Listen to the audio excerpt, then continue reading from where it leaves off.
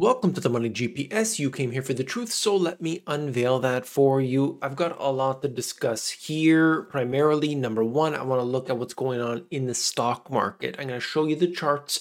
I'll give you the details you need to know. The second thing is the Fed. What are they doing and what are they not doing enough of? The third thing is the hedge funds win again. We're going to talk about Citadel. We're going to look at Ken Griffin. I've got much more to discuss. Let's begin.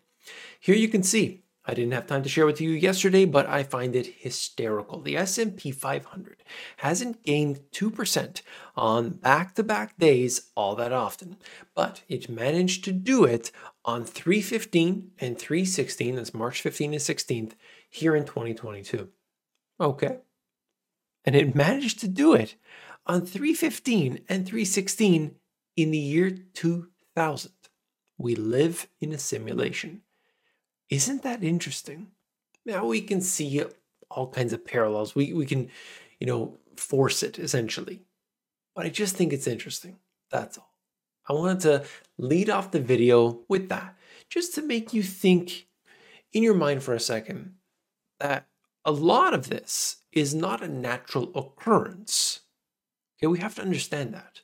There are a lot of elements in these markets that are not you and I buying into stocks. If you think that you and a bunch of people buying into a stock makes it move up or down organically, there's a lot more to it. Much, much more. Take a look here. The yield curve inversions that are taking place are still continuing largely. What does this mean? A simple matter of fact, once we get into inversion, into the negative territory, that means a recession is ultimately happening, not on the way down, but on the way back up. So I will monitor this. I'm going to show you, but the bond market is signaling this heavily. I covered this in the previous video, and I will link to it at the end of this one. Chinese stocks retreat after biggest two-day rally since 1998. Hang Seng gauge of China shares drops as much as 3.5%. At the time of this recording, it is down approximately 2%. Okay, you can see right here, this is the Hang Seng index, and you can look at the fact that it has definitely come back up from the lows of the day. It might be hard to see if I could zoom in a little bit on that, just to give you a little better look at that. What about that? Is that better? So you could see this like unbelievably bullish candle. And what happened? You saw all of those stocks that were being punished downward, massively. Those stocks there performed extremely well, just a few trading days ago. Some of the stocks were up 30%. Some of them were 40 and 50% in a single trading day. Then the next day, performed very well again. Huge, okay? Now we're facing a red day at this time. Could be a little profit taking, could be other concerns as well. So I just wanted to show you that. Of course, you could break it down into stocks. Chinese tech stocks specifically were the ones that really got boosted up. Part of that, by the way, I covered this in the previous video, but part of that was because I believe it was the vice premier. Imagine one of the highest level people in China essentially saying, we're not going to push so hard on the crackdown in tech stocks in China. And of course, that was one of the factors that were pushing these Chinese stocks down. So if they're saying that, and of course, investors could use that, they could believe it, and you see the stocks basically taking off as a result. Traders assess Beijing's support valves, that's what I'm talking about, as well as the risks from the Russia ties. So the US and other countries have basically said, if China starts to support Russia, we're going to put sanctions on China. That would hurt China. We will see what happens. That, of course, doesn't look like it's going to be the case. In fact, if you see in that other video, I showed you China and Ukraine's relationship, and it's closer than most people think, okay? So there's more details in here. If you're interested, you can read all the, the ups and downs and all the little details, but just showing you right now what has happened over the last while.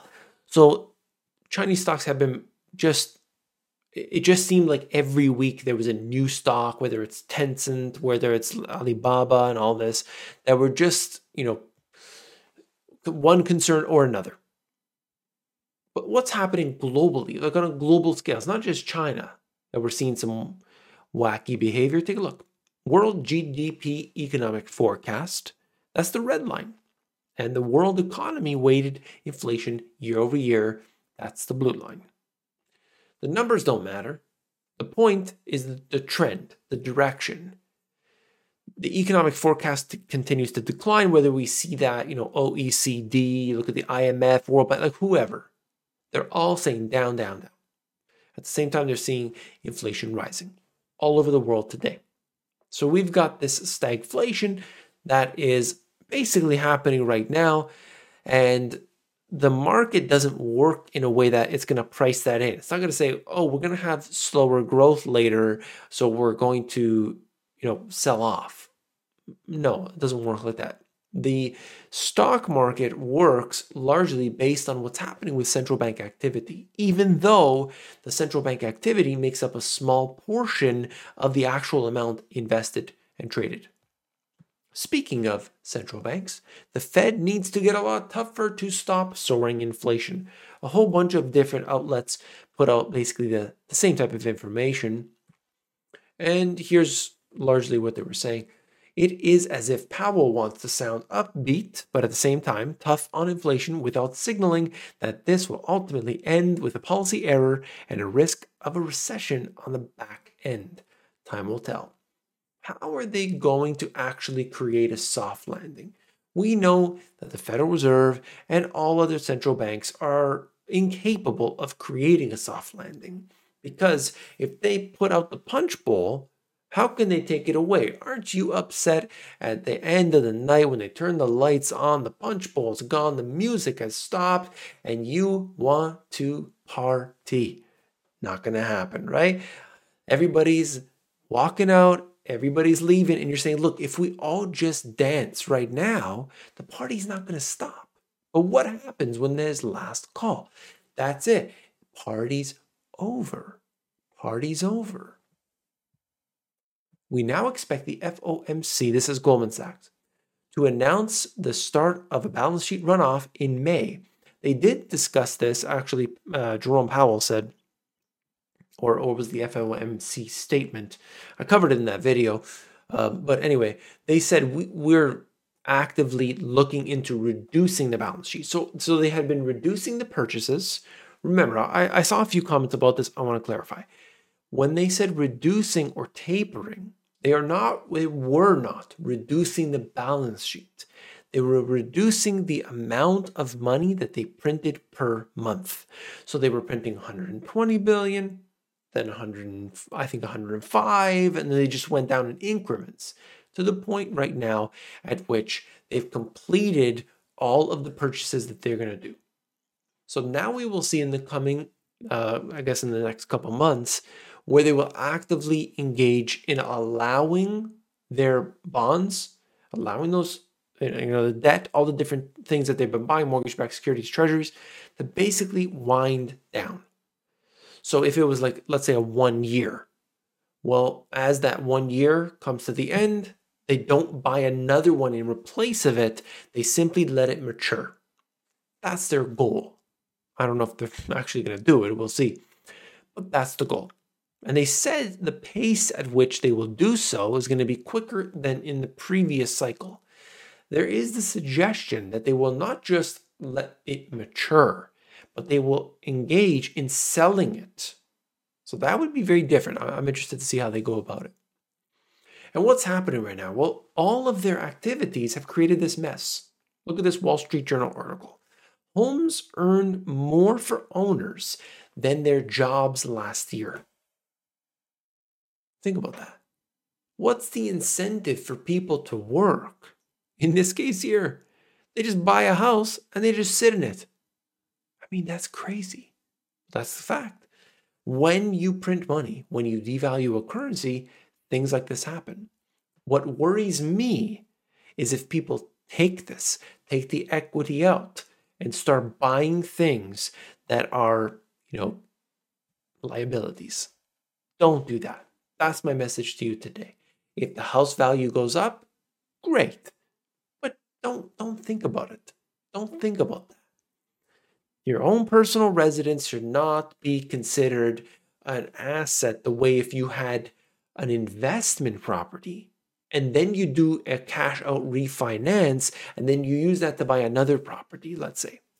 Okay, you have a reason to do that. But if you're just going full leverage, full tilt on everything, my opinion, big mistake. Look, if you appreciate this information, hit that thumbs up button. Okay, that's how you support this channel. That's how we keep this thing going. I wanted to show you something that was really interesting. Back from 1975 up until the present, you could see the S&P 500 and the makeup of it. Real estate, financials, energy, and so on. Look at energy. I mean, it was, if it says here, probably 22% or so back in 1975. Today, 2%. Things have changed. Okay, I got you. But that's big. Okay, and the way things are going, it could actually look like this will increase. Maybe it's 3%. Maybe it's 5%. Could it be more? Perhaps. And of course, we're going to see things like infotech that will be making up a larger share as time goes on. Consumer discretionary. You got things like Amazon. You've got things like Apple. Yeah, for sure. There are going to be these big companies that make up a larger share of, everything because they start to devour all these different companies and they start to have more products and services and so on. But I just wanted to show you that,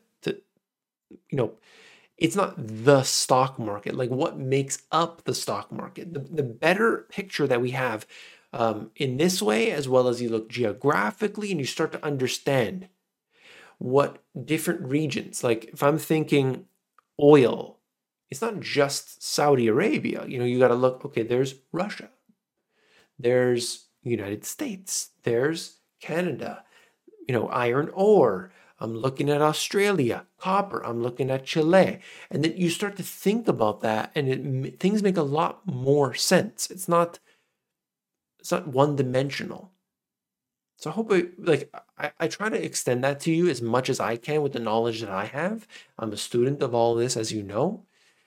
So I bring that information to you because I don't just want to say, look, guys, S&P 500, it's going up by the dip. If that's valuable to you, okay, I want to actually download that to you. Download the knowledge I have. So then you could take that and use it where you think. Anyway, stop renting GPS. Okay, this is good news. I was talking about it a couple videos ago. China's locking down the citizens. Well, in Shenzhen, it looks like they are opening up the factories again, or could open up the factories. Of course, that's good news. Let's hope that is because we don't need the supply chains to be bogged down anymore. Hedge funds, people that were buying GME and AMC and all these different companies believed that they would ultimately crush the hedge funds. But the one company that has done probably better than all the rest has been the one that basically latched onto the back of those retail traders and did very well. Citadel Securities opens up after record $7 billion windfall. Griffin's trading giant benefited from the market turmoil in 2021. So I just wanted to note the fact that you just look at what they had been able to do. And there's no doubt about it. They have been doing very well. And Ken Griffin has been buying the most expensive homes in the United States. He bought a record condo to over $200 million for one condo. Okay. Moderna CEO sold more than $400 million in company stock.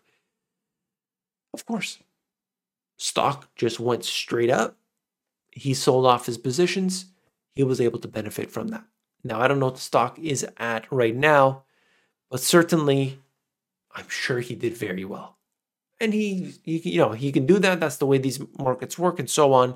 I just want to give people the understanding that who stands to gain? Cui bono? Always ask that question, okay? That's all for this video. If you found it informative, hit that thumbs up button. It's right down there. Don't go anywhere.